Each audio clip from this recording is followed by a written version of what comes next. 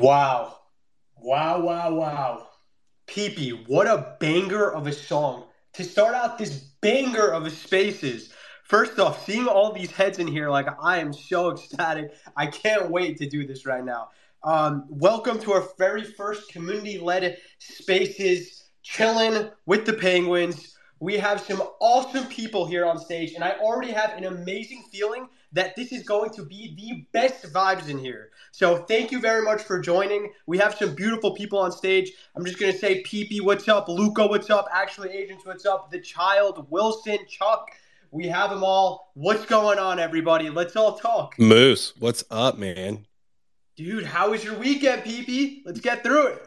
Moose, my weekend was great except for the sinus infection. I feel like crap because I've been looking for this podcast like forever, but I got a stuffy nose, but I'm dealing with it. Got a new mic. Hope it sounds good.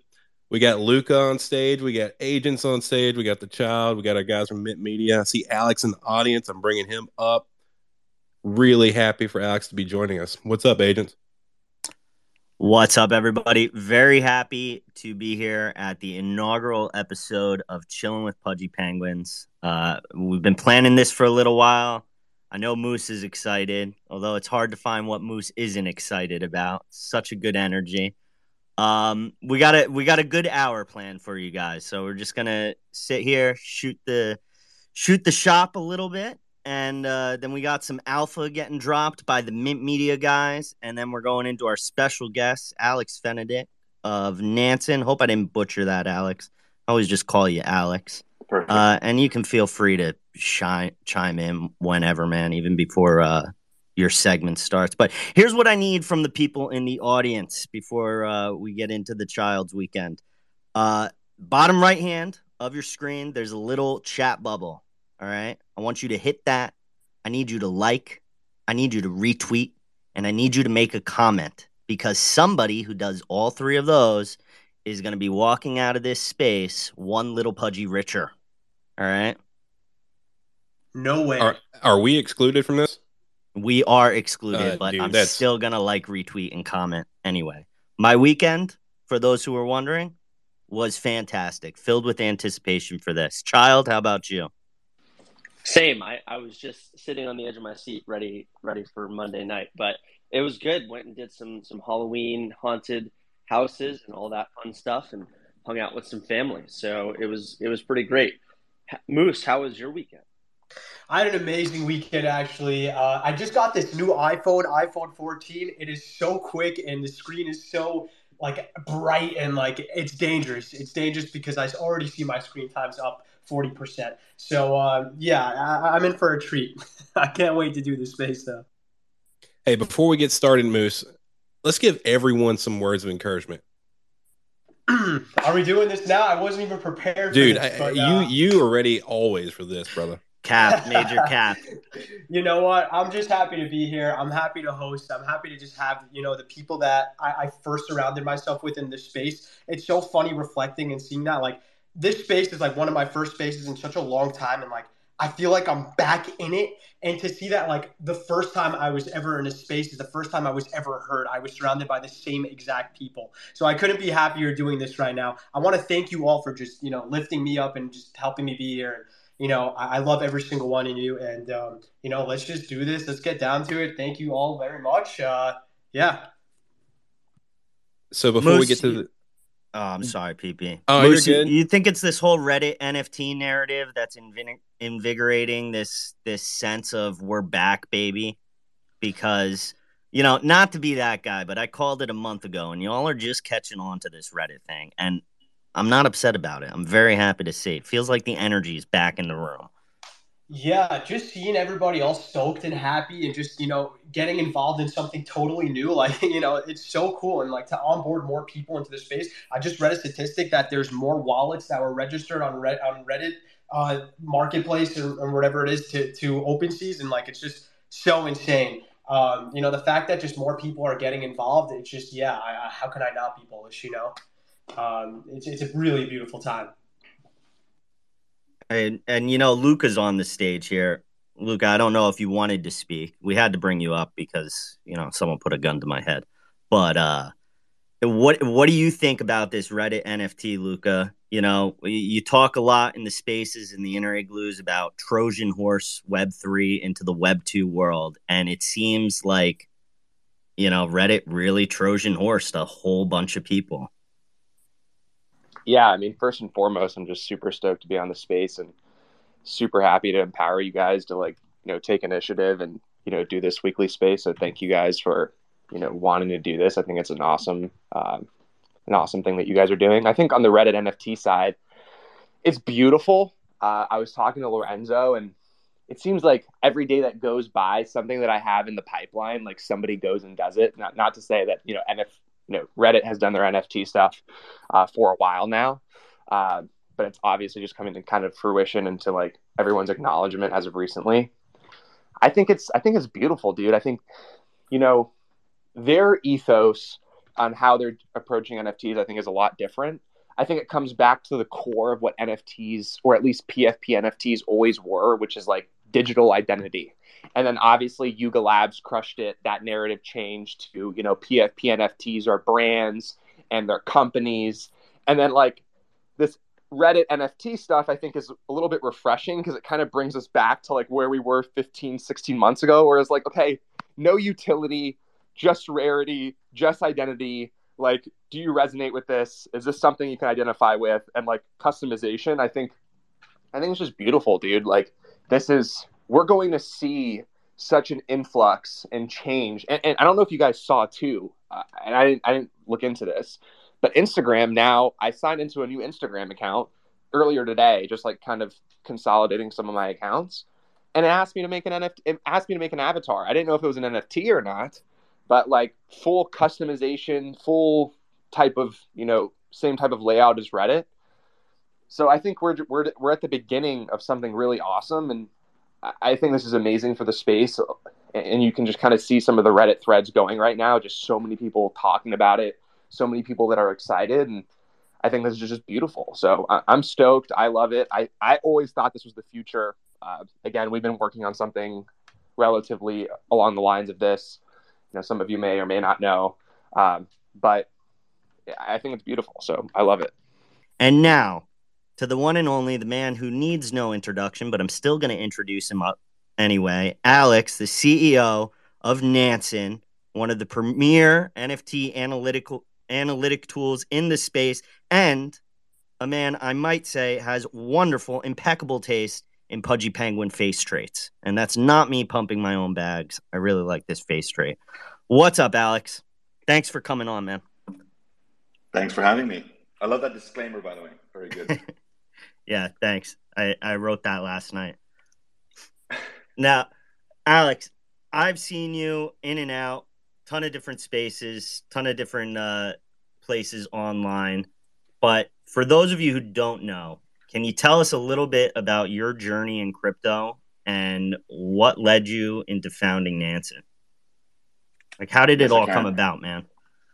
Yeah. So the first time I heard about crypto was probably 2013 when I decided that Bitcoin was only ever going to be used by money launderers and criminals like your average boomer. So I ignored it for many years. And in 2017, I discovered Ethereum. There were some engineers at the company where I was working who were very passionate about it. So I kind of picked their brain during lunch one day, and I was relatively quickly red-pilled on Ethereum. And I liked the idea of how Ethereum was more of a platform bet. I always felt that Bitcoin, maybe this thing, the blockchain thing will take off, but I'm not sure Bitcoin is the right coin. Like it's the first coin, fair enough, that has a relatively high degree of adoption, but I wasn't sure if I was betting on the right horse. But with Ethereum, I felt like you're betting on the infrastructure layer. So if someone's going to make another coin that's going to take off, it makes sense that it might happen on Ethereum. So from an investment perspective, I figured that Ethereum might be a better investment. And also I like the concept of how you could permissionlessly create applications, as well as like later on, I think I appreciated also that you could get this kind of composability aspect where you can build on top of other people's protocols and projects. So anyway, to make a long story short, I fell down the rabbit hole. I left my job a couple of months later to move from Barcelona to Hong Kong, where I joined a project that was financed through an ICO. This was literally at the peak of the ICO boom and subsequent bust. About 10 months later, I was laid off because, along with everyone else in the team, because somehow $15 million had disappeared, or at least they couldn't pay our salaries anymore. And so I basically, you could think of it as joining the ICO when ETH was like $1,400, and then getting laid off when it was at $80 less than a year later. So I had to figure out what to do next. And one of the guys I had hired for my team at that company was Yevgeny, who is now one of my co-founders at Nonsense. So we spent 9 months working on different things. He worked a lot with Google, helping them with publishing Ethereum data sets in BigQuery. That's one thing he was working on. I was working on, actually worked with 0x, the decentralized exchange protocol, for almost half a year, helping them get more analytics on slippage and things like that. And worked a bit with a really exciting Vietnamese mobile gaming company.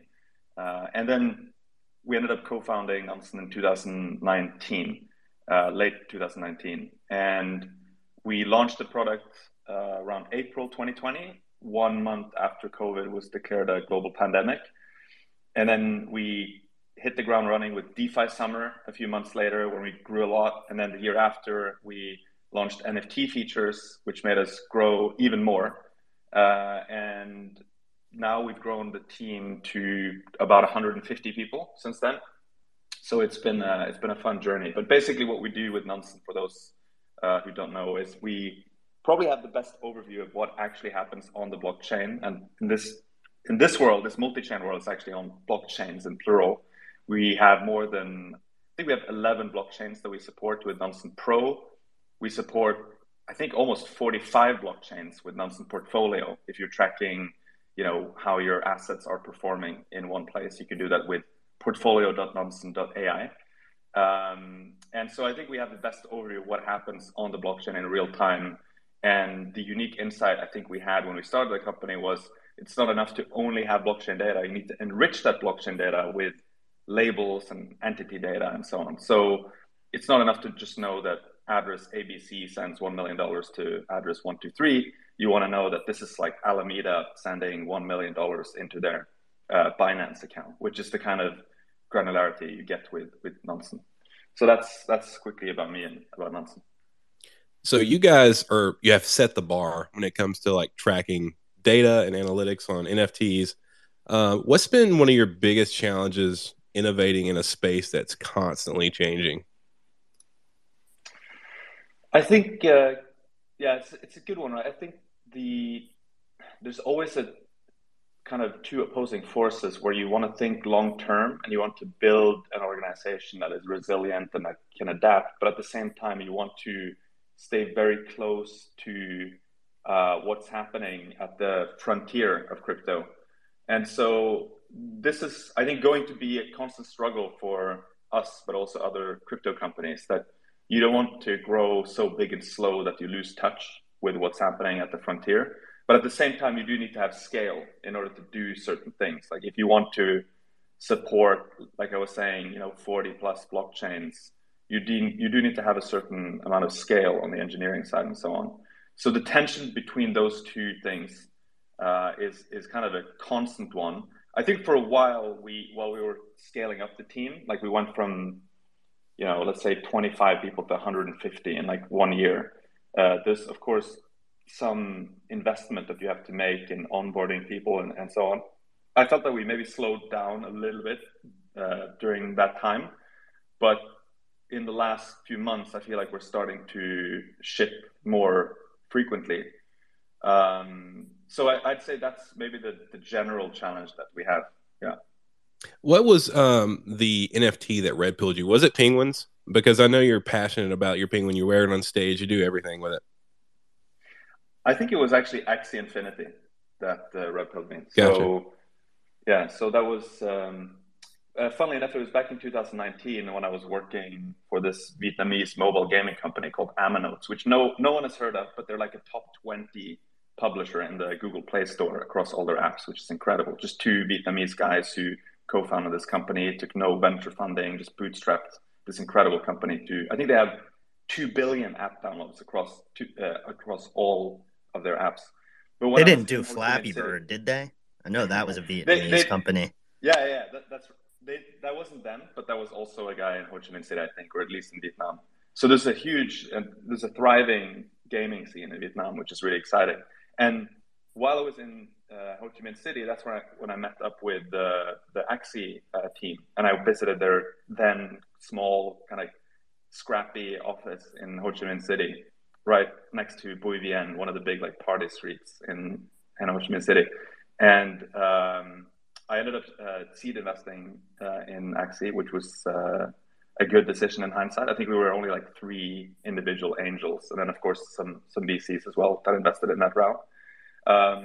But yeah, so I think Alex, the COO of Axie, sent me some Axie NFTs, and that's probably when I started exploring NFTs. And I think maybe they also set the stage for me engaging with Pudgy Penguins, because one of my key investment theses in investing in NFTs is that you should invest in cute NFTs. So I think it primed me for investing in Pudgy Penguins. This guy didn't get red pilled. He invested in Morpheus. He like owned a piece of Morpheus, and Morpheus turned around and said, "Hey, here's this pill. You own a part of it." That's crazy, man. Moose, you got your hand up, bro. Hey, Alex. Alex, I love you. And let me ask you a quick question. How do you feel looking at your penguin every single morning, every single time you tweet? How do you feel? Oh man, I feel good. That's what penguins do to you. They just make you feel wholesome. You scroll past the penguin in your Twitter feed, you smile. You know, that's all you need. Fundamentals.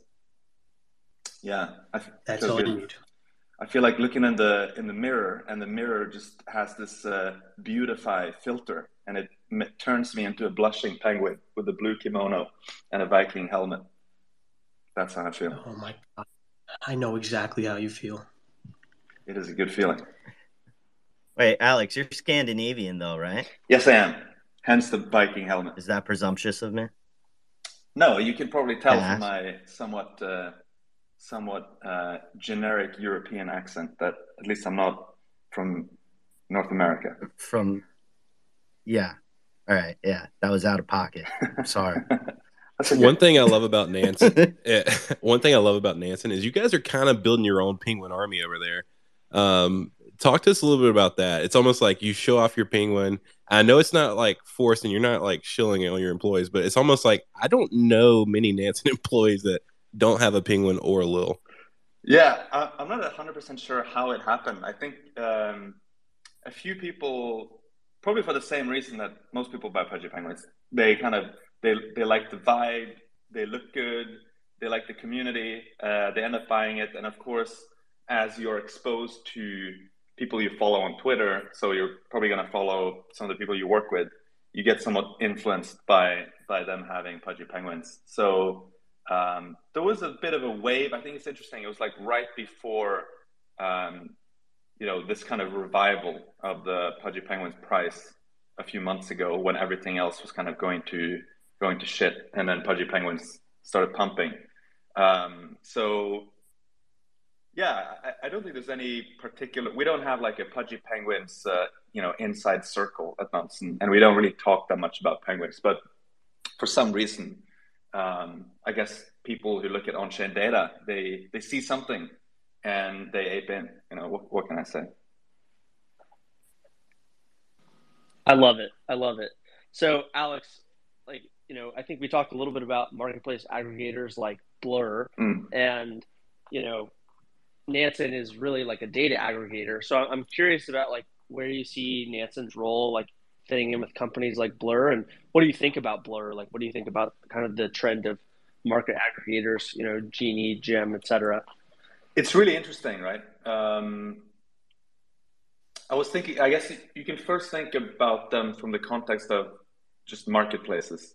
And if we start with OpenSea, which I consider to be one of the products in the Web3 space that have the deepest moat, there was kind of an attempt to overtake OpenSea with LooksRare, which was effectively, let's do the same thing as OpenSea, but then issue a token and make a community own open source, etc. And I think many of us assume that there's a really high chance it's going to flip OpenSea because it's kind of like the same product. The LooksRare team is shipping super fast, and they're giving out incentives in the form of tokens. But what at least I learned from that is that OpenSea's moat is much deeper than I first thought, and that makes it like LooksRare didn't succeed, at least not yet, at overtaking OpenSea, even with this approach of incentivizing kind of a vampire attack. But then later on, you had Gem come along, and we saw that Gem actually started growing really fast, no token incentives, just genuine product market fit. And so I had used to think of OpenSea as kind of an eBay of NFTs.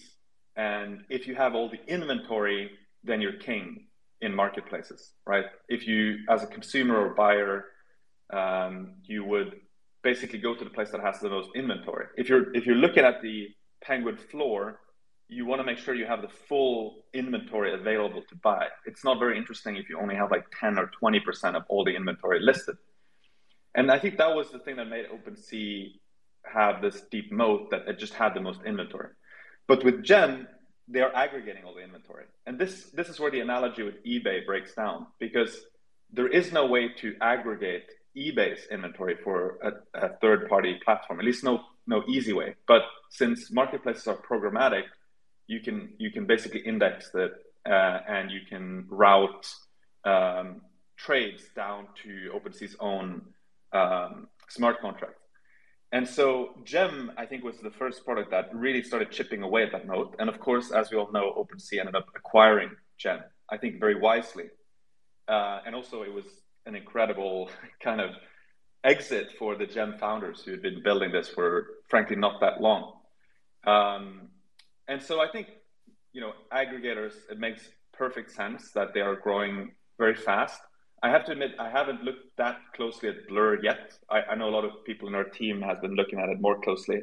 I haven't had the chance to play around with it so much yet. And so going back to your question on kind of analytics or data aggregators and marketplaces, I think, these two categories will probably converge for at least for a while. The rationale being that, marketplace aggregators probably want to add more analytics so that they can make their users kind of have everything in one place. At the same time, I do think there's also an argument to be made for analytics providers also adding trading functionality into our interfaces. And to be clear, that's not something Nansen is focused on right now. I think it's something that we might do in the future, but we're 100% focused on the information play. Like, we only want to make sure that we are the best in the market at giving people analytics and insights and things that they can actually use to be better at investing and trading. So we're 100% focused on the information play. As soon as you start dabbling with transactions, there's a lot of new kind of attack vectors that show up when it comes to security, and there are lots of additional challenges you have to take on. So we're not focused on that today. I think in the future we might be, but I would probably rather work with the NFT marketplace aggregators and make sure that that there are ways that if you're trading on whether it's Blur or even Magic Eden, OpenSea, Gem, and so on, there are ways that you can use Nansen in context with using these other marketplace aggregators. The one other maybe sort of parallel you could look at is just general crypto trading, and you could sort of break down the top websites in crypto into two categories. One category is exchanges like Coinbase, Binance, and so on. The other category is information providers like CoinMarketCap. And if you literally just Google crypto, you will find kind of like interleaved, one exchange, one information provider, one exchange, one information provider. And I think, it makes sense that you have both of those two categories and that they, the information providers focus on information, the exchanges slash marketplaces focus on trading and investing. And I think it is kind of hard to cross over and do both things really well. One thing is just a resource and kind of product focus perspective. But the other one is that if you're an exchange or a marketplace, it's not that easy to be considered neutral, right? And you could argue, like, why isn't Binance like the main analytics source or information source for crypto trading? Why isn't Coinbase the biggest one? Because they're obviously massive companies. But I think one key reason is that people just wouldn't trust it as neutral when it comes to looking at all of the exchanges. And we know from the acquisition of CoinMarketCap that many people were hesitant in, using CoinMarketCap. Of course, they're still the biggest ranking website, but it opened up the door for many people to switch to CoinGecko, which was perceived as more neutral. So I think, it'll be interesting to see how this plays out with NFTs, whether people will have similar feelings that, hey, maybe the analytics you're seeing on a marketplace, isn't going to be 100% neutral, because they're, of course, incentivized that you trade on their marketplace. Whereas the information providers like Nelson, like, we can be 100% neutral, and we just focus on getting our users the best information possible. So those are some thoughts, but it's obviously a big topic. Yeah, I love it. Thanks for going in depth. It's super interesting to hear your perspective. And I think analytic objectivity is something that's severely lacking in this space. So it's super good to hear that y'all are trying to spearhead that. Yeah. And just expanding on this a little bit, Alex. So, like, you guys at Nansen, you're focused way more on the data, blockchain, it's hard coded. And, a business like an NFT project is more focused on, I don't know, the general market sentiment and stuff. I guess the point I'm trying to connect to here is like this Reddit narrative thing that's popping off. Sure you've heard about. Now the thing, it's out with NFTs and in with digital collectibles. I mean, does this kind of how we're reaching out to people outside of crypto, does it factor into Nansen's everyday business, or are you guys more focused on the people who are already here and participating in the space? That's a great question. In the short term, I think Nansen has the strongest product market fit with what we consider crypto natives. So people who are already really plugged into crypto. And that's, I think, the user segment that we can serve the best. And there are some advantages to being really focused on crypto natives. The first one is that we don't have to spend a lot of time like explaining relatively, simple things to our users, because we just assume that people know what an NFT is. They know what DeFi is, and so on. The other thing is that we don't kind of end up oversimplifying or kind of dumbing down our product too much. Of course, we always want to make it easier to use. But if we, have meetings, let's say we would have product meetings with banks or, TradFi players who don't know anything about crypto, and then we went out and took their feedback to change our user interface, that would probably come at the expense of the crypto natives, who frankly have a much more sophisticated, when it comes to crypto and NFTs. So our focus has been and in the foreseeable future will be on crypto natives. We feel like that's where we can really become dominant as an analytics product. If we think a bit more longer term, it makes sense for us to expand beyond crypto natives. And I think it's good for the whole space if we can serve people who are coming in and just learned about NFTs or digital collectibles, digital assets last week.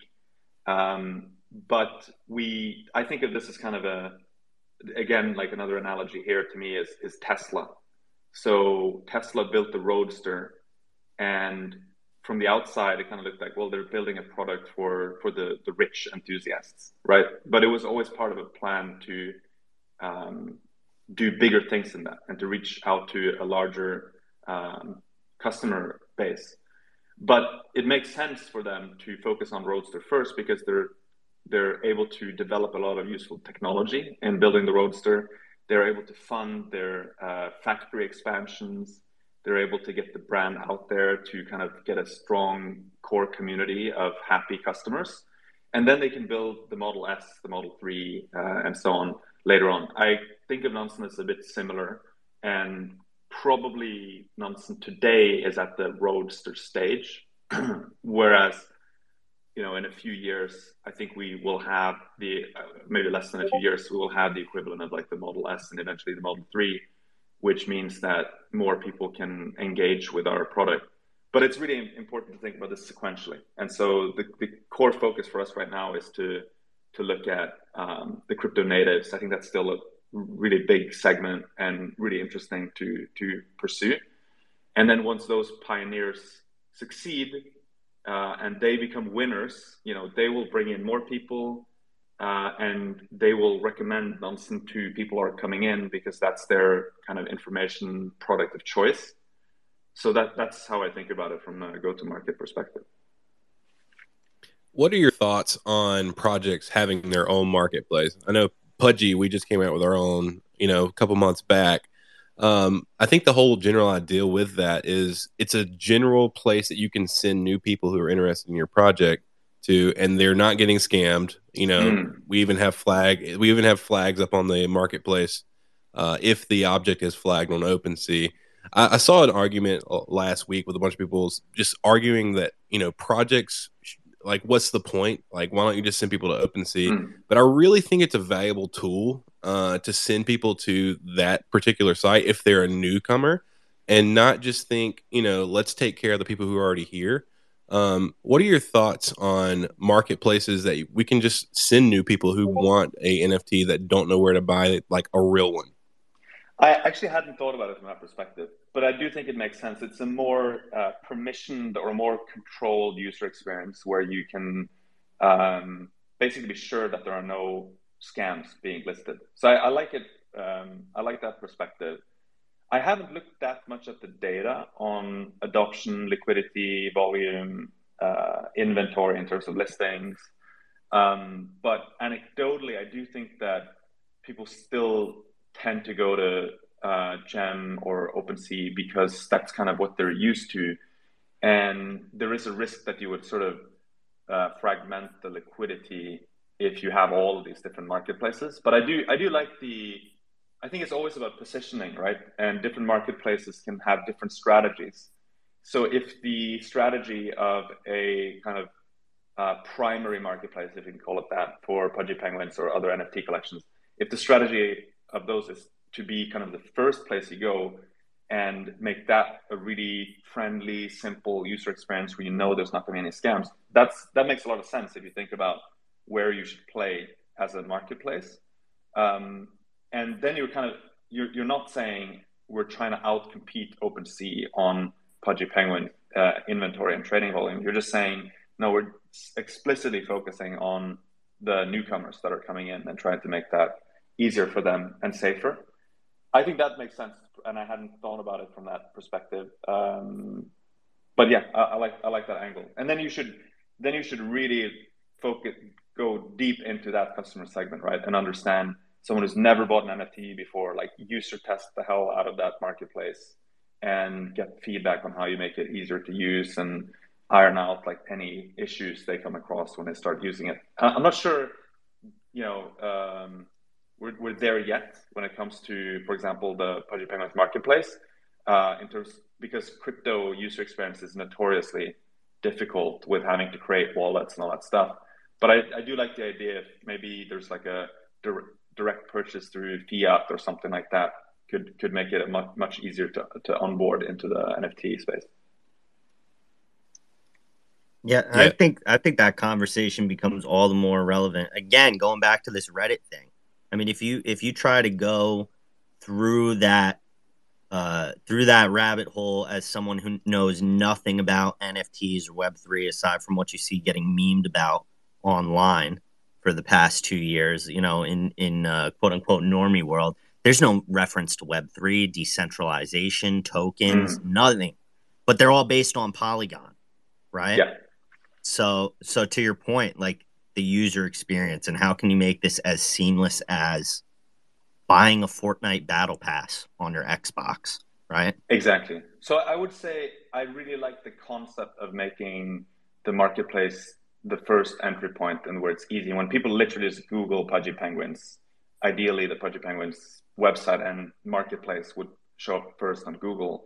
I do think just looking at the marketplace right now, it still feels too similar to OpenSea. Like from a UX perspective, this isn't too different, and it's still, you could argue, maybe relatively complex. I mean, there's filters and stuff like that, which is useful, but maybe, you know, the user experience should be even simpler. So it does feel like, you know, understandably, it is kind of similar to OpenSea. Maybe slimming it down and just streamlining the user experience towards like buying your first Pudgy Penguin.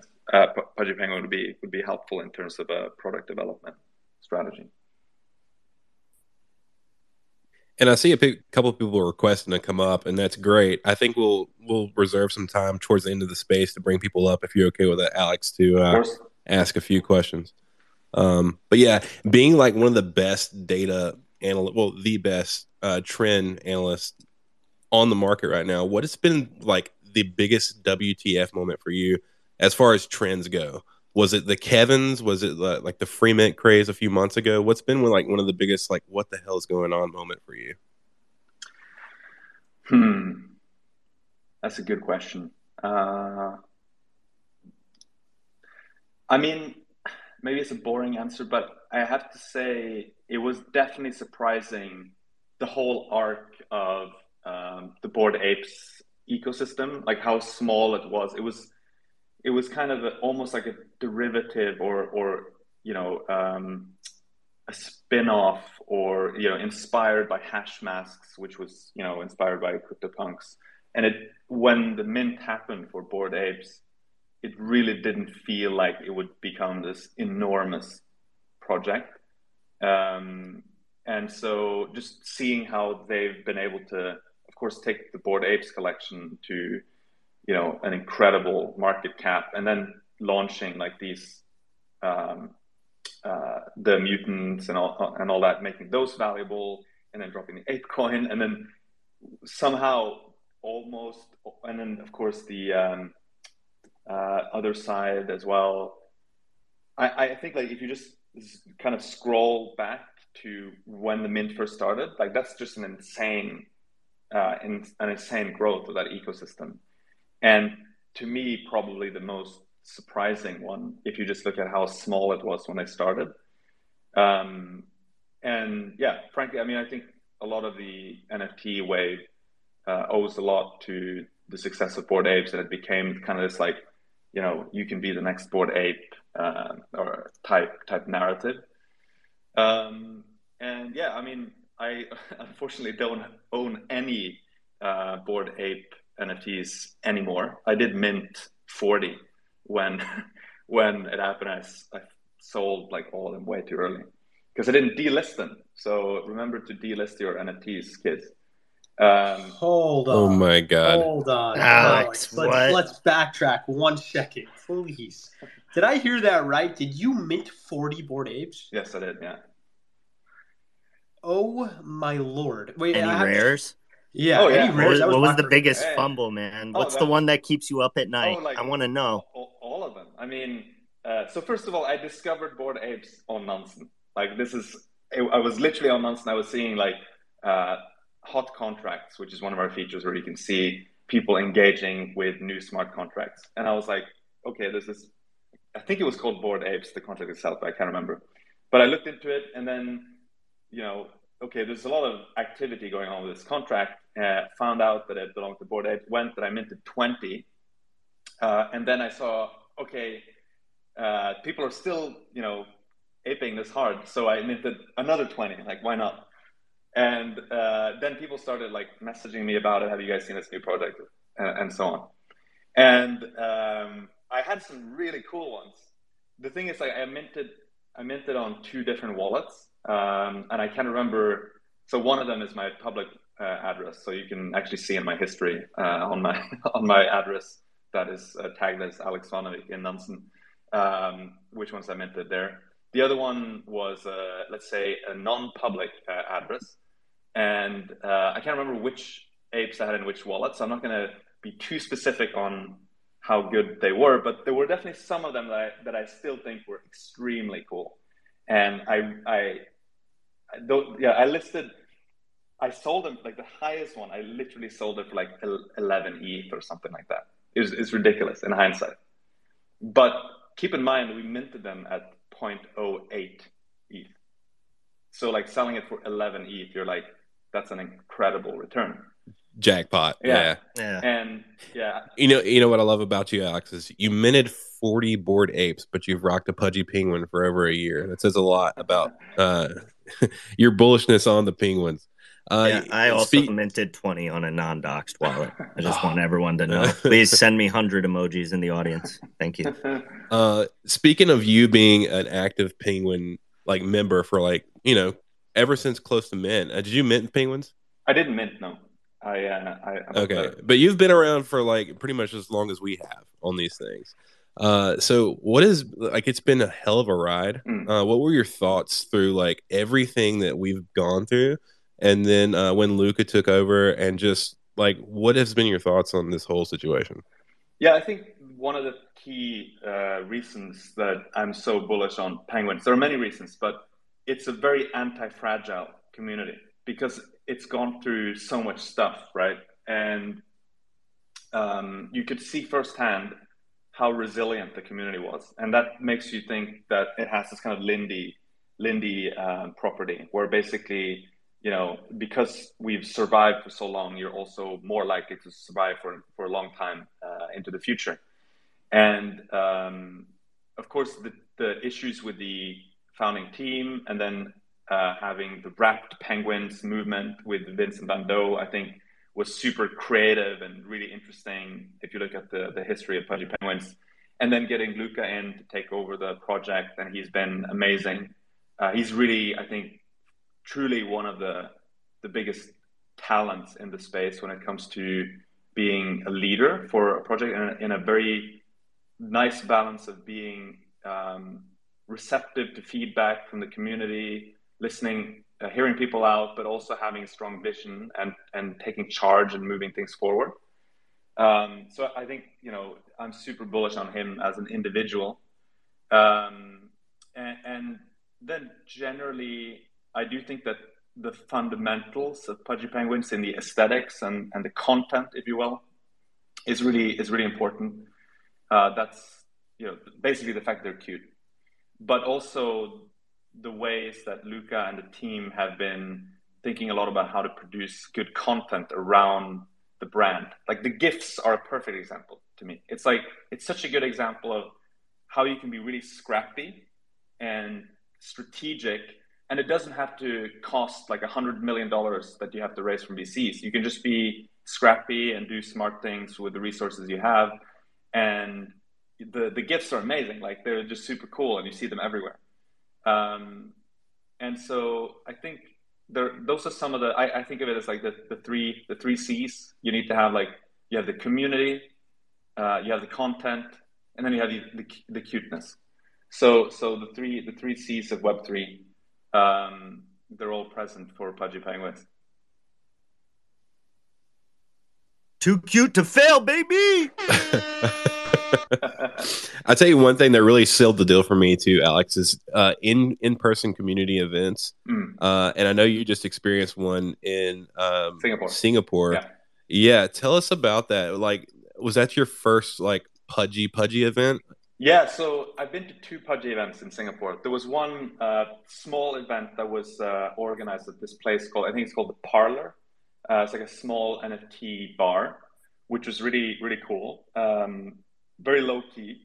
And then the next event we had was during Token 2049, which was it was super cool. Very, very unique vibe, I think. So we showed up at the venue. We walked in. We all got like a badge, which was kind of think of it as like a template Pudgy Penguin. So it didn't have any traits. And then there were like pens with different colors.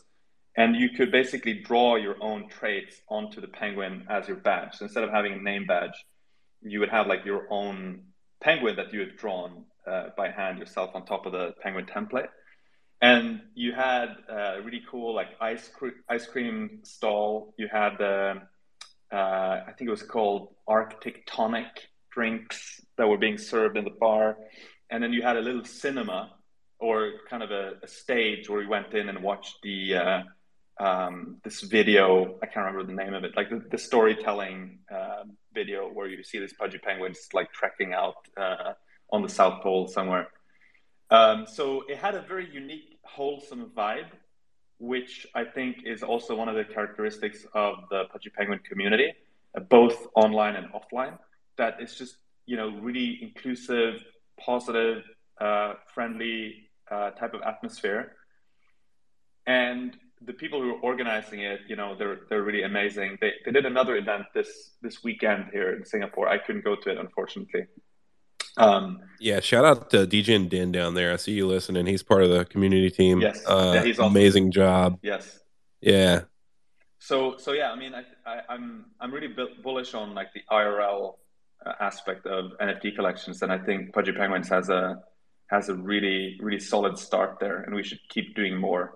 What I think would be good is if we have kind of like a +1 system to these events where you can like bring a friend, because that's how you, I think, get more people involved. It shouldn't only be, that's the right balance of making it exclusive, I think, for the community, but you also want to make sure that you're bringing in other people who might be interested. So, and we might have done this. I'm not sure, but we should have like a +1, +2 kind of system where if you hold a pudgy, you can bring a friend. You going to be in Miami? Unfortunately not. Miami is like an insane flight from Singapore. I think last time I went, it was like 30 hours. Axie Infinity doesn't own a charter jet, man. Like they can't like hook it up. Yeah. You know, the Genesis jet. Yeah, that would be good. That would be good. 30 hours. Yeah, that's insane, bro. My back wouldn't be able to take it. Yeah, it's pretty rough. There are no direct flights, basically. You have to fly directly to New York. The best you can do is maybe like 20, 27, 28 hours if you have like no delay in New York. So, pretty rough. Ugh. Hey, PP, you got co-host here, so I can't see if there's any. Yeah. I will. Does anyone want to come up and ask Alex questions? Feel free to raise your hand. We'll bring you up. Luca, what's going over there for you guys? You still with us? Nah, he's just lending us the blue check, which I appreciate. Those are expensive. Yeah. Well, while we're waiting for those hand raises, guys, and really can ask anything. I mean, we drove into blockchain and NFT, but you know, I for one wanted to know Alex's blood type because you never know when you need a kidney donor. But while we're waiting for those questions, just want to plug bottom right-hand corner, purple chat bubble. Did you like, comment, and retweet? Oh, you didn't? I guess you don't like the free opportunity to win a little pudgy. Like, comment, retweet. Can I get 100 emoji in the audience, please? Thank you. Can we get some hundreds up in here? Can we just get some hundreds up in here for all of this? Everybody put this together right now. I'm feeling like energy in the air right now. Can we just get some hundreds up? This is beautiful. Thank you all so much for joining. This means a lot. And now we have a lot of people up. Yes, I'm bringing up a bunch of speakers. If you raise your hand, if you have a question, we'll get to you one at a time. So just keep your mic muted. If you act out, if you act like a sappy seal, just kidding, love you, sappy seals, we will boot you from the speakers. Wait, PP, I forgot a shill. All right, what are we going to shill? Make sure you guys follow Alex. All right? Follow everybody up here. Yeah, no, damn it, I messed it up. Yeah, follow everybody on stage, not just Alex. All right, you got me, PP. Who do we got up first? Bog was the first one to come in. And speaking of Bog's been doing spaces like almost every single night. I've talked to him a little bit about it, but every single night after we do a chilling with Pudgy Penguins, he's going to do an after party over on his page. So if you want more penguin talk, go over to Bog's space. Yeah, that was the shield alert. What's up, Bog? Yeah. Beaks Thanks for the out. shout out, PP. Beaks out. Beaks out. I have a unrelated question to anything pudgy. I saw Alex Blake shredding some jazz a while back on the timeline. And I was wondering, as a fellow guitar player, how long have you been playing, and who are some of your favorite guitarists? Ooh, that's a good question. Technically, I've played guitar since I was 6 years old. So that means almost 30 years, which is kind of ridiculous. In high school, I went to performing arts high school. So I studied guitar there. I even had a final exam in guitar. And I played, I think, everything from like Pat Metheny to Steve Vai. So it was a bit of a mix. I would say, and then I stopped playing for maybe 10 years after going to university and so on. I always liked playing in bands, and I lived abroad most of my adult life, so I didn't really have a band to play with. But I've started jamming a bit with one of our investors here in Singapore, Dom, who works at GIC, one of Singapore's pension funds. And he's really cool, and he's a really good pianist. So I sometimes go and jam at his house on weekends. Some of my heroes probably be maybe Pat Metheny, Joe Pass. Little Sco, Yes. no Sco.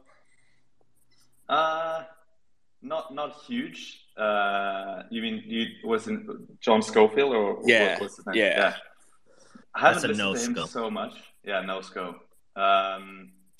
Yeah, I would say also. Damn, now I'm blanking on his name. What's the guy? The guy was it Nelson Rogers? The guy who played on Daft Punk who Oh, recently. Nile Rodgers. Sorry, Nile. Of course, Nile. I always mix up his name and Prince's real name, which I think is Nelson Rogers. Anyway, he's a really cool like funk guitarist. I also really liked when I was younger the Red Hot Chili Peppers, so like John Frusciante and so on. But yeah, I'm pretty. I would say my taste in music is not that oriented around guitar music. And recently, I bought an Ableton Push for those of you who are interested in music production, and it's a lot of fun. So I think, let's see, maybe I'll release some music at some point, maybe as NFTs, you know. Hey, you want to make us? You want to make us a like intro song? Yeah, we But need it's- an intro song. Oh yeah, that's a good challenge. That would actually be like sick. It can be acoustic only, something for our like transitions to segments, you know, and then subliminally, like on a lower audio level, Pudgy Penguins, Yeah. you know, just do that, and yeah, That's a pretty good idea. But I think Jonathan Mann's song about the power of Pudgy Penguins is genuinely like a really good song. That's I'm sure you all have heard it. Yeah, it's incredible. All right, thanks, Bog. I think the next hand I saw go up is Jules. Jules, you're next. I see some more speakers up here. You guys don't have your hands up. I'm just going by hands. So Jules, go for it. I hope I'm not skipping myself, but I see my friend Ned's up here, and I want to say ladies first, if that's okay. Thank you, Jules. I just came up here to ask about the comment section. There's no comment section on my screen, but I'd love to participate. Also, Yeah. I met. Have I been shilling something that doesn't exist? I'm sorry to cut you off. Yeah, but absolutely. if the chat bubble does not exist, why has nobody sent me a DM? I was wondering. I thought it was just because I was host. All I have is like the blue. I will. Yeah, I thought it was because I was host. I will never. There's like people in here and they're like, "What the hell is this guy smoking?" And yes, it is harvest season in the Northeast, guys. But I swear, I came to this sober and ready to perform. PP, we messed up, Neds. I'm sorry. I know, PP. I'm gonna need a urgent 911 tweet from you. I need you to tweet and just say this is the entry form. Follow Actually Agents. Just tweet that, and then we'll pin it to the top, and we'll make that the giveaway. So thank you, Neds. Sorry to cut you off and then go into a tangent. Somebody stop. I'm gonna mute my mic, Neds. Continue with your question. No, you're good. Thanks for clearing it up. Also, I want to say I met a couple of you guys in NFT NYC. I think Pudgy Penguins is my favorite meetup. It was pretty lit. We're playing ping pong and eating everything, and it was fucking dope. So appreciate you guys. Thanks for answering my question. And yeah, thanks, Jules, for being polite. Hey, thank you, Neds. And before we get back to Jules here, the entry form is pinned at the top of the space, guys. So let me just in through the nose, out through the mouth. Guys, I'm going to need you. Well, you don't need to like and retweet because that's going to do nothing for engagement. So we screwed the pooch on that one. All you need to do is comment on that pinned tweet. This is the entry form. Follow Actually Agents, follow PP McGee, follow Moose, follow Alex, follow all the speakers. All right. We're not going to check that, but you should. And that's the entry form. You know what I'm going to say is Farouk started a space a few minutes ago, and we had more listeners without everyone retweeting the space, which is kind of cool. So, Alex, you drew a big crowd, man. Appreciate you coming up here. I think, let's see, Jules, I'll go back to you since you were very nice and let ladies go first. Awesome. Yeah, thank you. I just wanted to ask kind of, because Pudgy Penguins is something I follow closely. Obviously, I have a Den of Fields. You probably have heard of Charles. He's one of our... Charles. Yeah, he's the GOAT. I love Charles as well. And so I would like to see Den of Fields reach Pudgy Penguins level. So my initial two-part question is, can you give me the 3 C's again? I had cuteness and content. And then also, what are some like tips that you think would help from a community member's perspective that could help project a project into where it should be, if I would say that? Yeah, the third C is the one you just mentioned there, community. So community, content, and cuteness. Actually, I'm not sure I'm the best one to answer. How to succeed as an NFT collection. I do think the one thing that's truly universal for all NFT collections is community. So one thing is to think about getting a large community, which I think is how most people think about it. But sometimes the community doesn't, the core of the community doesn't have to be that big. Even if you have like 10 people who are really, really active.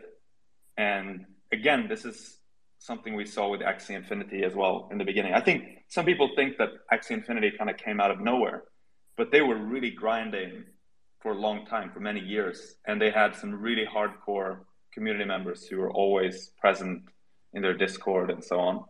And I think that's another thing that it's the same with think about token projects like Synthetics. In 2018, the whole crypto space was basically dead, but you had a handful of community members in the Synthetics Discord who were super active, and they were able to kind of make sure that the whole project moved forward with some degree of enthusiasm, and that brought in more people.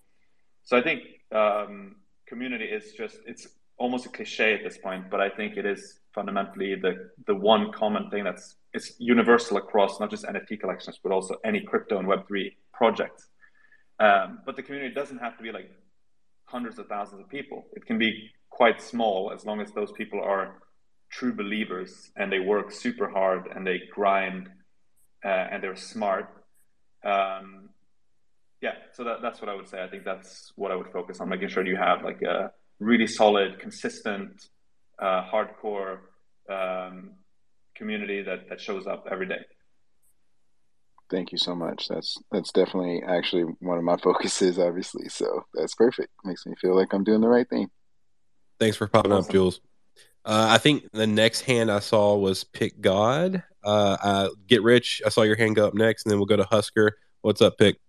Yeah, what's up, guys?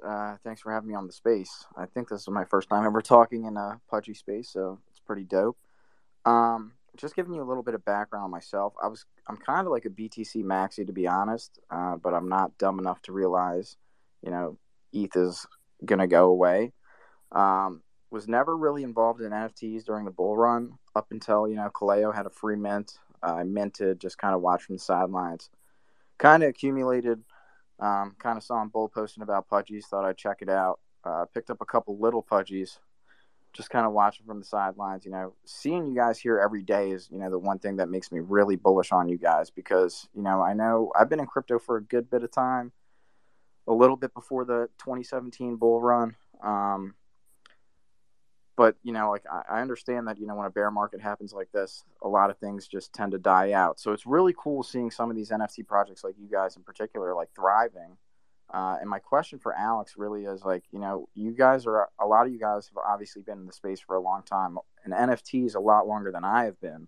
I just kind of want to see, I'm kind of wondering, what are you thinking this space is going to look like during the next bull run? I know that's kind of a hard question to answer, but I'm sure you've seen a lot of evolution in it so far. So I'm just kind of thinking, what do you think it's going to be like going forward? Yeah, so first of all, I think what you said resonates a lot with me. And it's kind of the same thing I've told Jules now, right? That you want to make sure that the community kind of shows up every day. And in a bear market, that's what you have to do. And it's not something that you have to do just because it's a bear market, or just because you have to show someone. It's like people who are genuine believers who think that this is a project that will last, and we're here to stay. So thanks for making that comment. I totally agree. For the next bull run, I think mostly, like on the one hand, I want to say it's impossible to predict. If we look back to the last bull market, it kind of ties back to what I was saying earlier, that you had a project like Synthetics, which actually had a very strong community.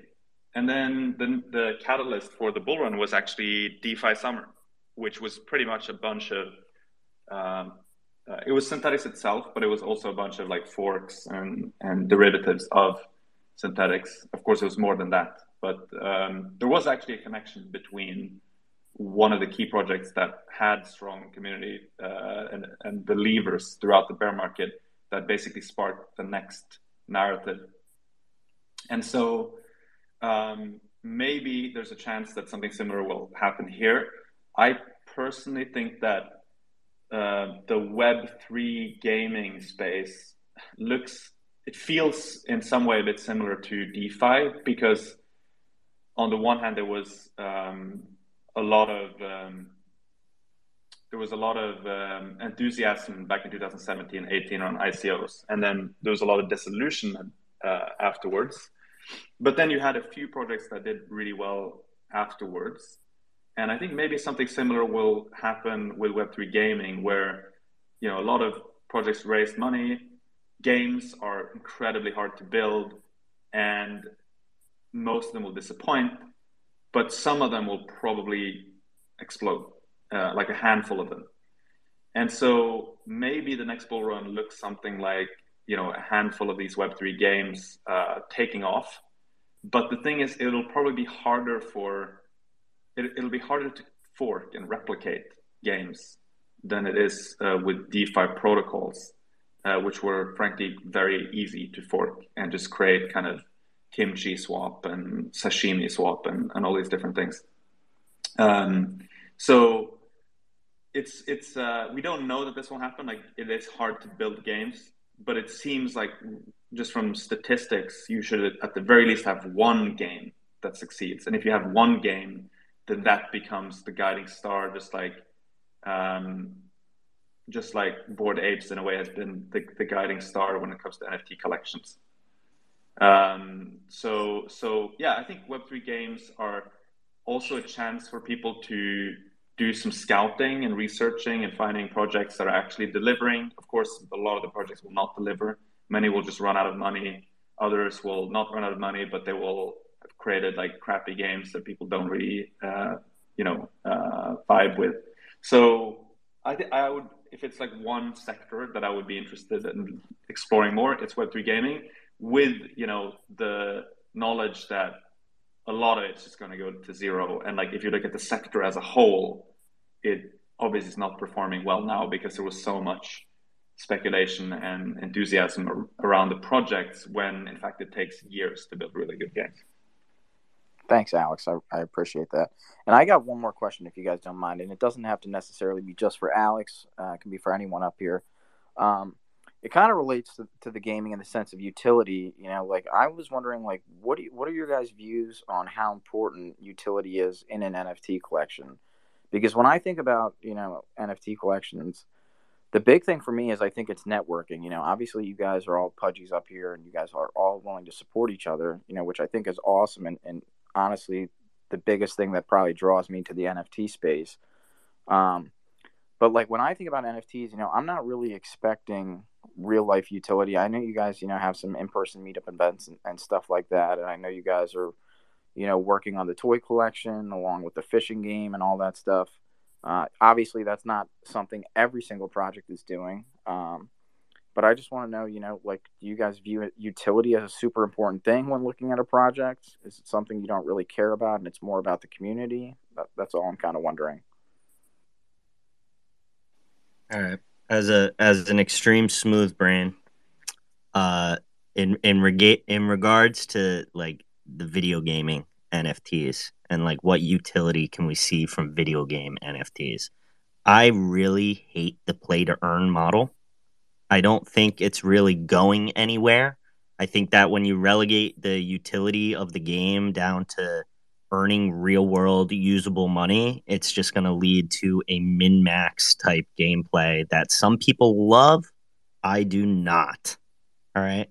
I've played play to earn video games in a different way, like Fortnite. One of the best things about Fortnite season 2 to 3 is you could play that and earn enough V-Bucks through the battle pass to buy the next battle pass. Right. And I bought skins because I wanted to flex on my friends. So it was like a completely free game that I spent $250 on and had illusions that I was going to go pro, but never even made it close. And utilities for other NFTs, personally, it's just got to be doing something different. Like, I don't think there's ever going to be a profile picture utility, like an online digital identity that's going to strike me so much that it's going to replace my penguin. Because me personally, I have my personal like brand outside of the crypto space, kind of invested in this penguin, not financially, but just from a branding perspective. I've plastered this penguin all over Actually Agents for over a year now. So it's just got to be something different. And it's like we have all these different products that dominate all these different spaces. Their end rant, extreme smooth brain, by the way, not financial advice. No, I'm kind of with you, Agents. I think if the utility is there, great. But I wouldn't like place your entire project's thesis on the utility of the NFT. If there's not anything else there but the utility, in my opinion, it's not worth getting, because like you're missing out on those 3 C's Alex talked about. And without the utility, we still have like these cute ass penguins. We still have the best community in all of Web3. And what's the other C? Alex, help me out here. Content. Yes, we have the content.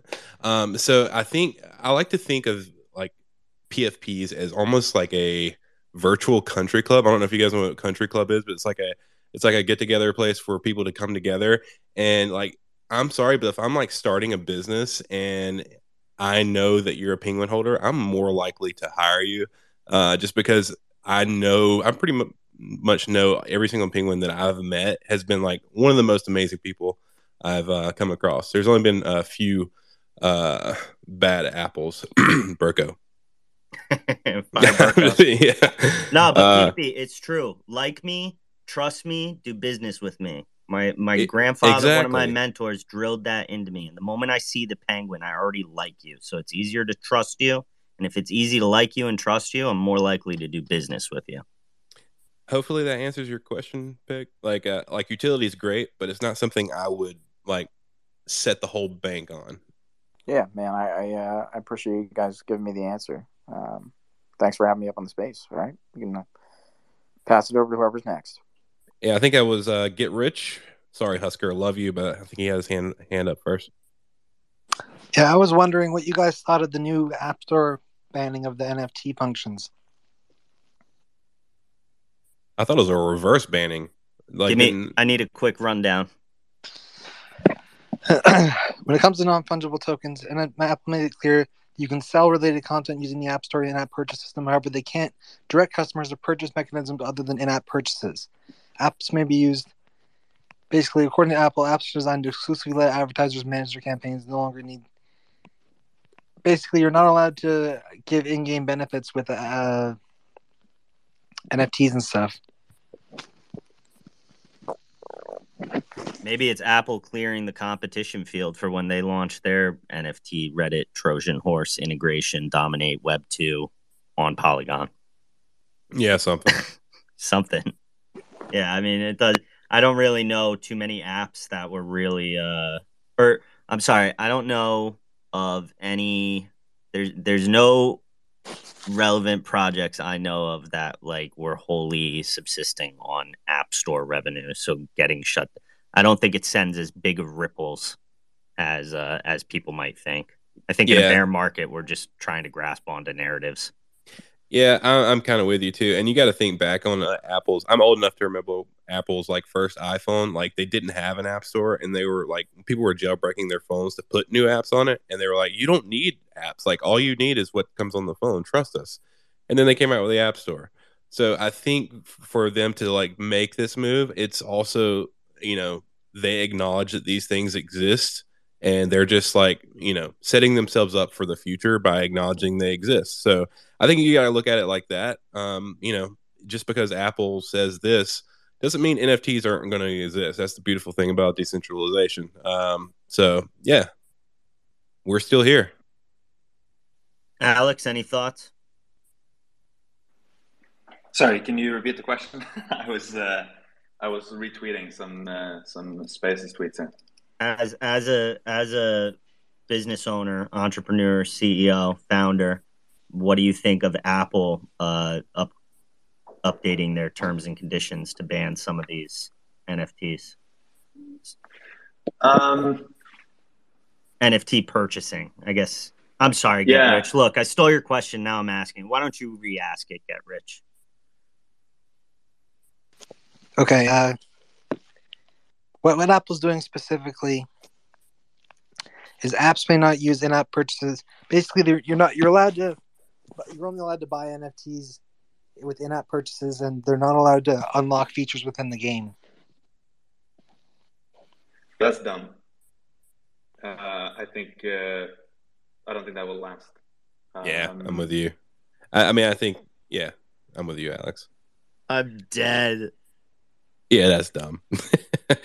Thank you, Get Rich. Husker, you've had your hand raised for so long. How are you taking notes with that hand raised up in the air? Patient What's up, Husker? Penguin. Dude, my hand's getting sore, but thanks, guys, for letting me up here. Alex, I just have two questions for you, man. Number one, incredibly important question. What's your favorite GIF that doesn't include your own penguin? And then number two, you don't actually have to answer this. I'll take an emoji, like a fist bump or something like that. But is the superstar in the Spaces with us right now? Oh, damn. I can't answer the second question. The first question on my favorite GIF is probably the one where the penguin is eating popcorns, like lying on the beach or whatever it's doing. That's my most frequent GIF, I think, that shows up. It's pretty good. But, I mean, they're all really, really good. I agree. Sweet. Thanks, man. I got a question. While Husker's up here, Alex, since Nansen Intern is no longer an intern, do you need a new Nansen intern? Because if you do, Husker is freaking amazing. He does these cliff notes for every single AMA that we do. I'm just throwing your name out there, Husker. Love you, brother. I love it. Yeah, we are going to take on more interns going forward. So happy to explore. All right, I just saw Cantor's hand go up. We have two of the most entertaining people on stage right now, Alex, Cantor and Hedgewin. Hedgewin, I think your hand was up first. Hedgewin, go ahead.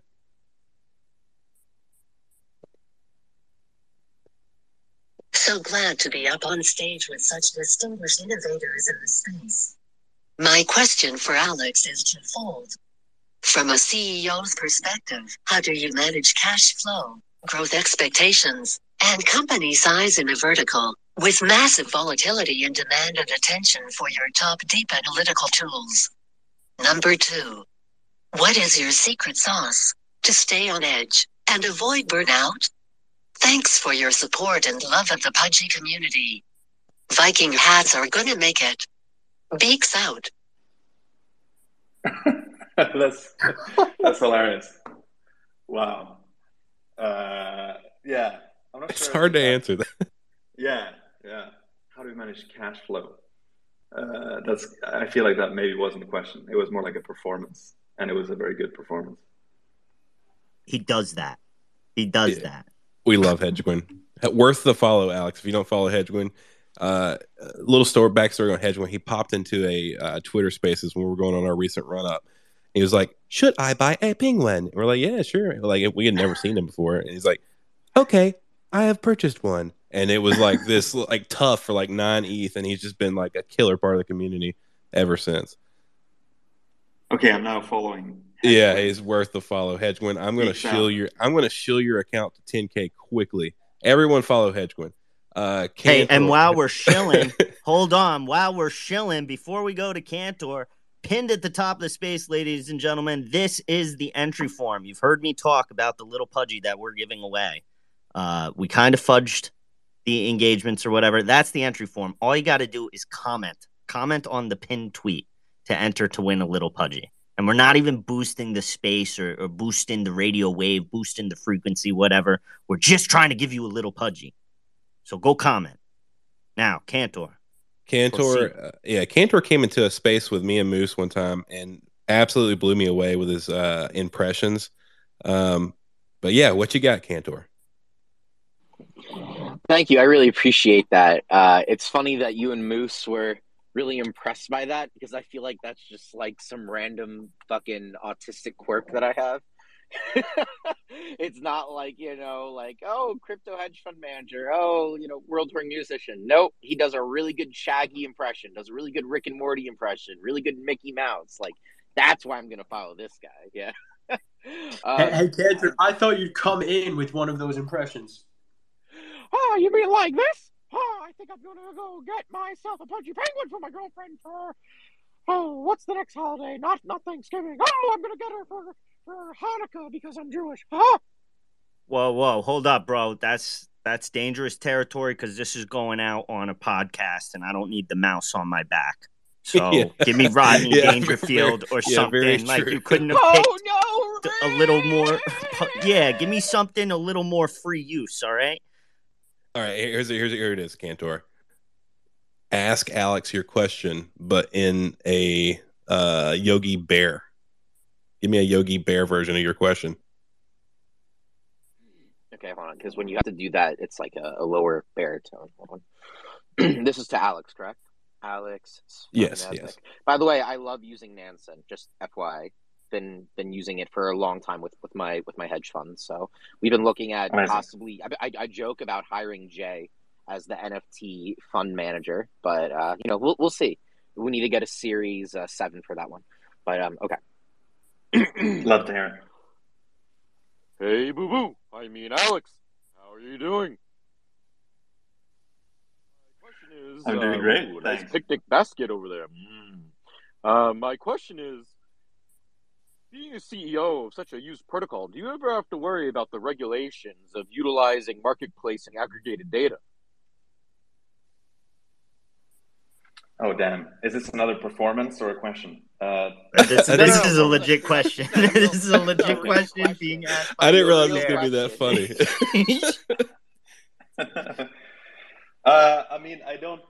We're definitely not as exposed to regulatory concerns as like an exchange or anything that deals with people's money. There are, of course, other forms of regulations that any company has to think about, things like GDPR, for example, around privacy of data, that we have to be very careful with and focused on, making sure that we custody, user data and things like that in a safe manner. We also don't, offer financial advice, or we try to put the data and the facts out there, and then people have to make up their own mind. So sometimes people get a bit frustrated with that because they actually just want us to say, hey, buy this NFT collection or buy this token.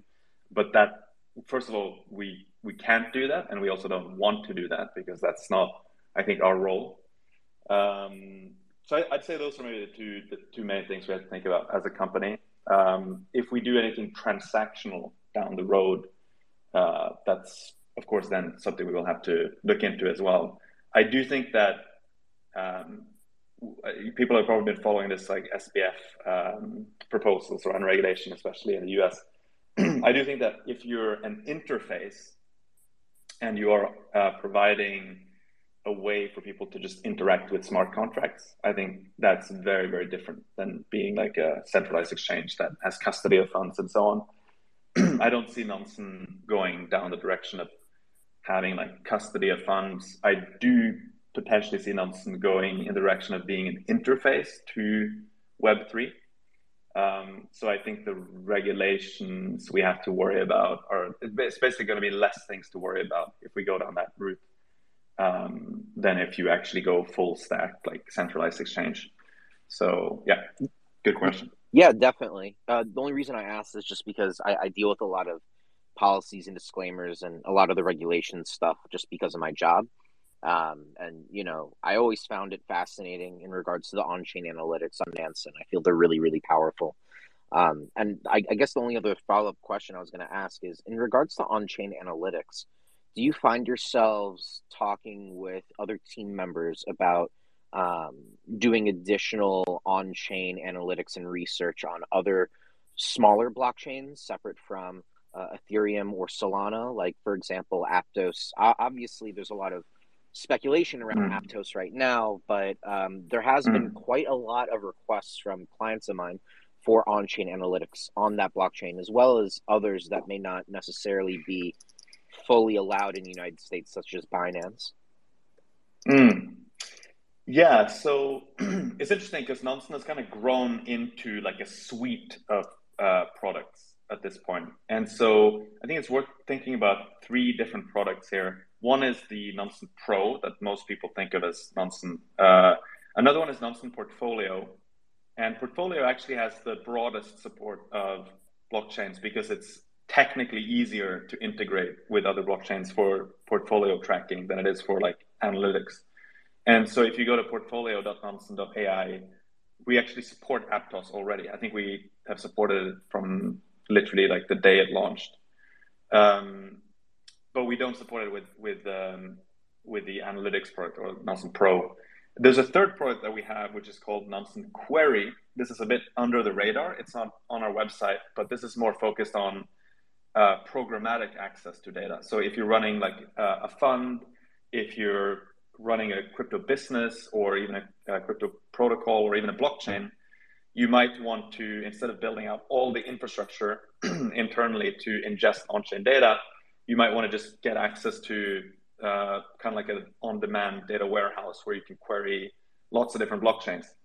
And we do have a bit more support for basically more blockchains in Nansen Query as well. So you can think of it as Nansen Portfolio has the broadest coverage of blockchains, including Aptos. It has almost, I think, 45 blockchains that we support.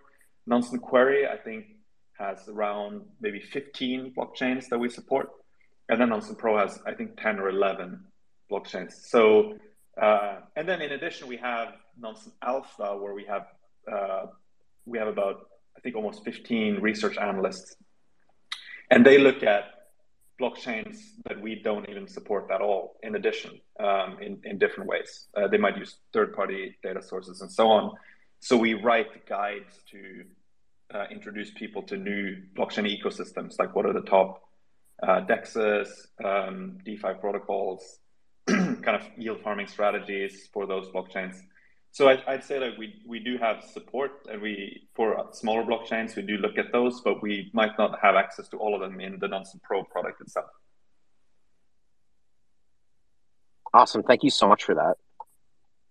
Yeah, thank you, Cantor, for coming up here. I think we have two more people. Let's try to make them quick because we wanted to make this like an hour so people could listen to it on the car and not have to like tune back in to see what the hell we're talking about. And we're already at an hour and 37 minutes. So, Alex, thank you for sticking around, answering questions. I got Nycrypt and Wizard Pingu. No hands raised, so I don't know what you guys are doing. First one to raise your hand gets to ask a question. All right. Rog. Are you guys just farming You're followers up here? rogging yourselves, guys. You're Okay. rogging yourself. I respect the follow farming. You know, I like that. I love a good follow farm. You know, Alex. Wizard Pengu. All right, there you go, You Wizard. got it. What's up, man? Yo, I didn't even know I was up here. I'm in the shower, bro. Oh my god. I just got off 11-hour shift at work. I got 2 chefs left. One of my chefs cracked his skull open, so I'm like really hurting over here. So is he. But shout out to Sauce. He just sent me 6 boxes of Mochiko sweet rice flour. So we're gonna get started on some of that. My question for Alex is that new chat room you guys got going on. It's really good. You got a lot of engagement going on in there. Hey, Alex, is this the first time anyone's ever asked you a question and they've been butt naked in the shower? I want to say yes, but is that another performance? I thought you were gonna do like the BitLord. Have you guys seen the BitLord video when he's so bullish? And he's in the shower? God, yeah. It's like one of those legendary clips on crypto Twitter. So Nonsen Connect is the chat product. It's still pretty early. The Pudgy Penguins community is actually the biggest community we have in there, I think. And I'm gonna plug another call to action here, if you don't mind. You can go to connect.nonsen.ai and you can join the Pudgy Penguins community if you have Pudgy Penguins NFT in your wallet. You basically connect with your wallet, and your wallet is now your identity in Nonsen Connect. And so when you're chatting with people, what they see is basically one of the labels that you have on your Nonsen, on your wallet in Nonsen. So if you have a specific ENS name, you can choose that to display it as your kind of username. If you have a specific label like Smart Money or Epic NFT Collector, you can use that as your username.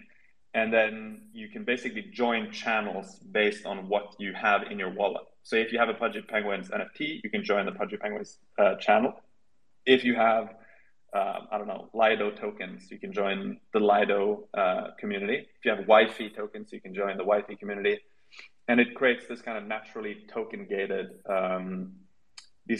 token-gated chat groups. And so the thinking is that we wanted to build something that was more Web3 native than what Discord is. And you kind of have like a batteries included product for NFT and Web3 communities.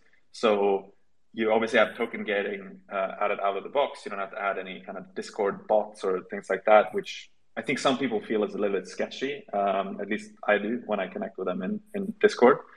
And you also get things like smart alerts from Nonsen. So there's a Pudgy Penguin smart alerts channel, which basically flags whenever there's a smart money address that transacts in Pudgy Penguins.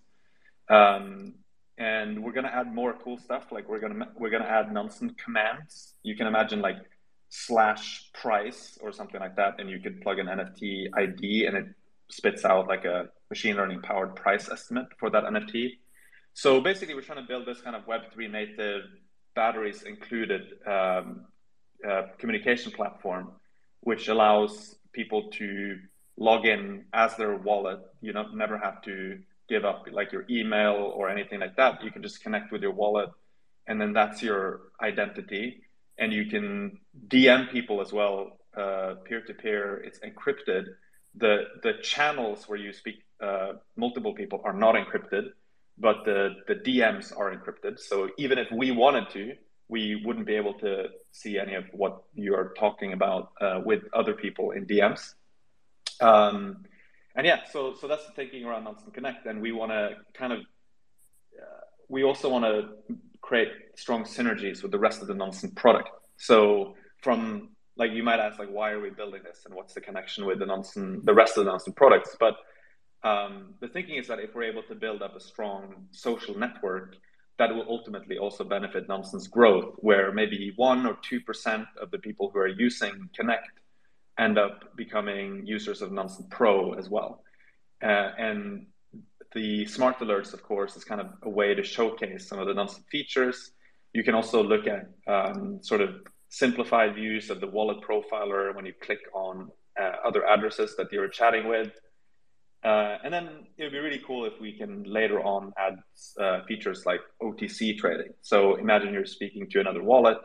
Maybe you see that they have some NFTs, and you could, in a discreet, private way, negotiate like buying those NFTs and then drop like an order link, maybe powered by 0x or something like that in the chat. Then you could actually close a transaction peer-to-peer with people with NFTs, tokens, whatnot. We don't have that support yet, but it's something we're exploring for the roadmap of Nonsense Connect. So yeah, it's still very early though. I would highly encourage you to try it out and give us feedback, if there's something that you would like to see there.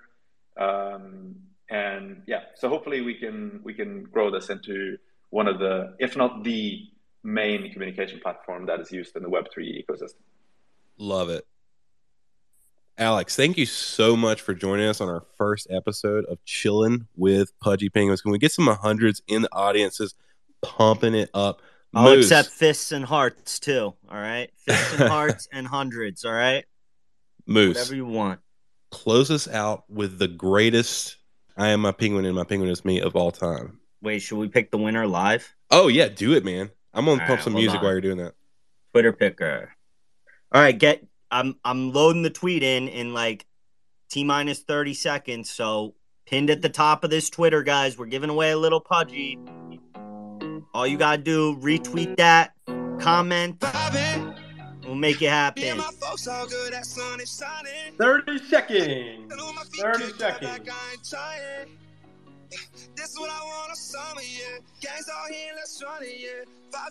Let's get some 100s up. Who's gonna win it?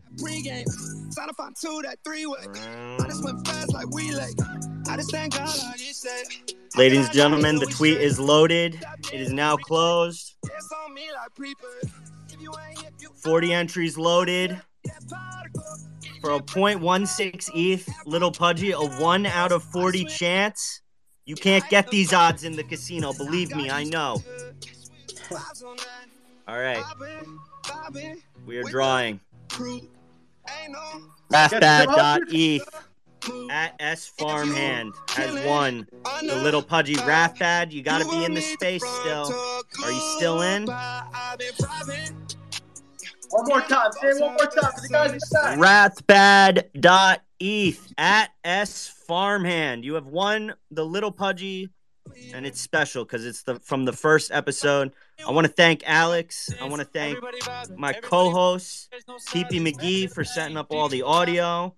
The guys from Mint Media, Wilson and Chuck, for dropping some good alpha. We will be back next week. Moose, I need some motivation to close us out. P.P., can we fade the music? Moose, close us out. We are all gathered here today in this space, chilling with the Pudgy Penguins, episode 1.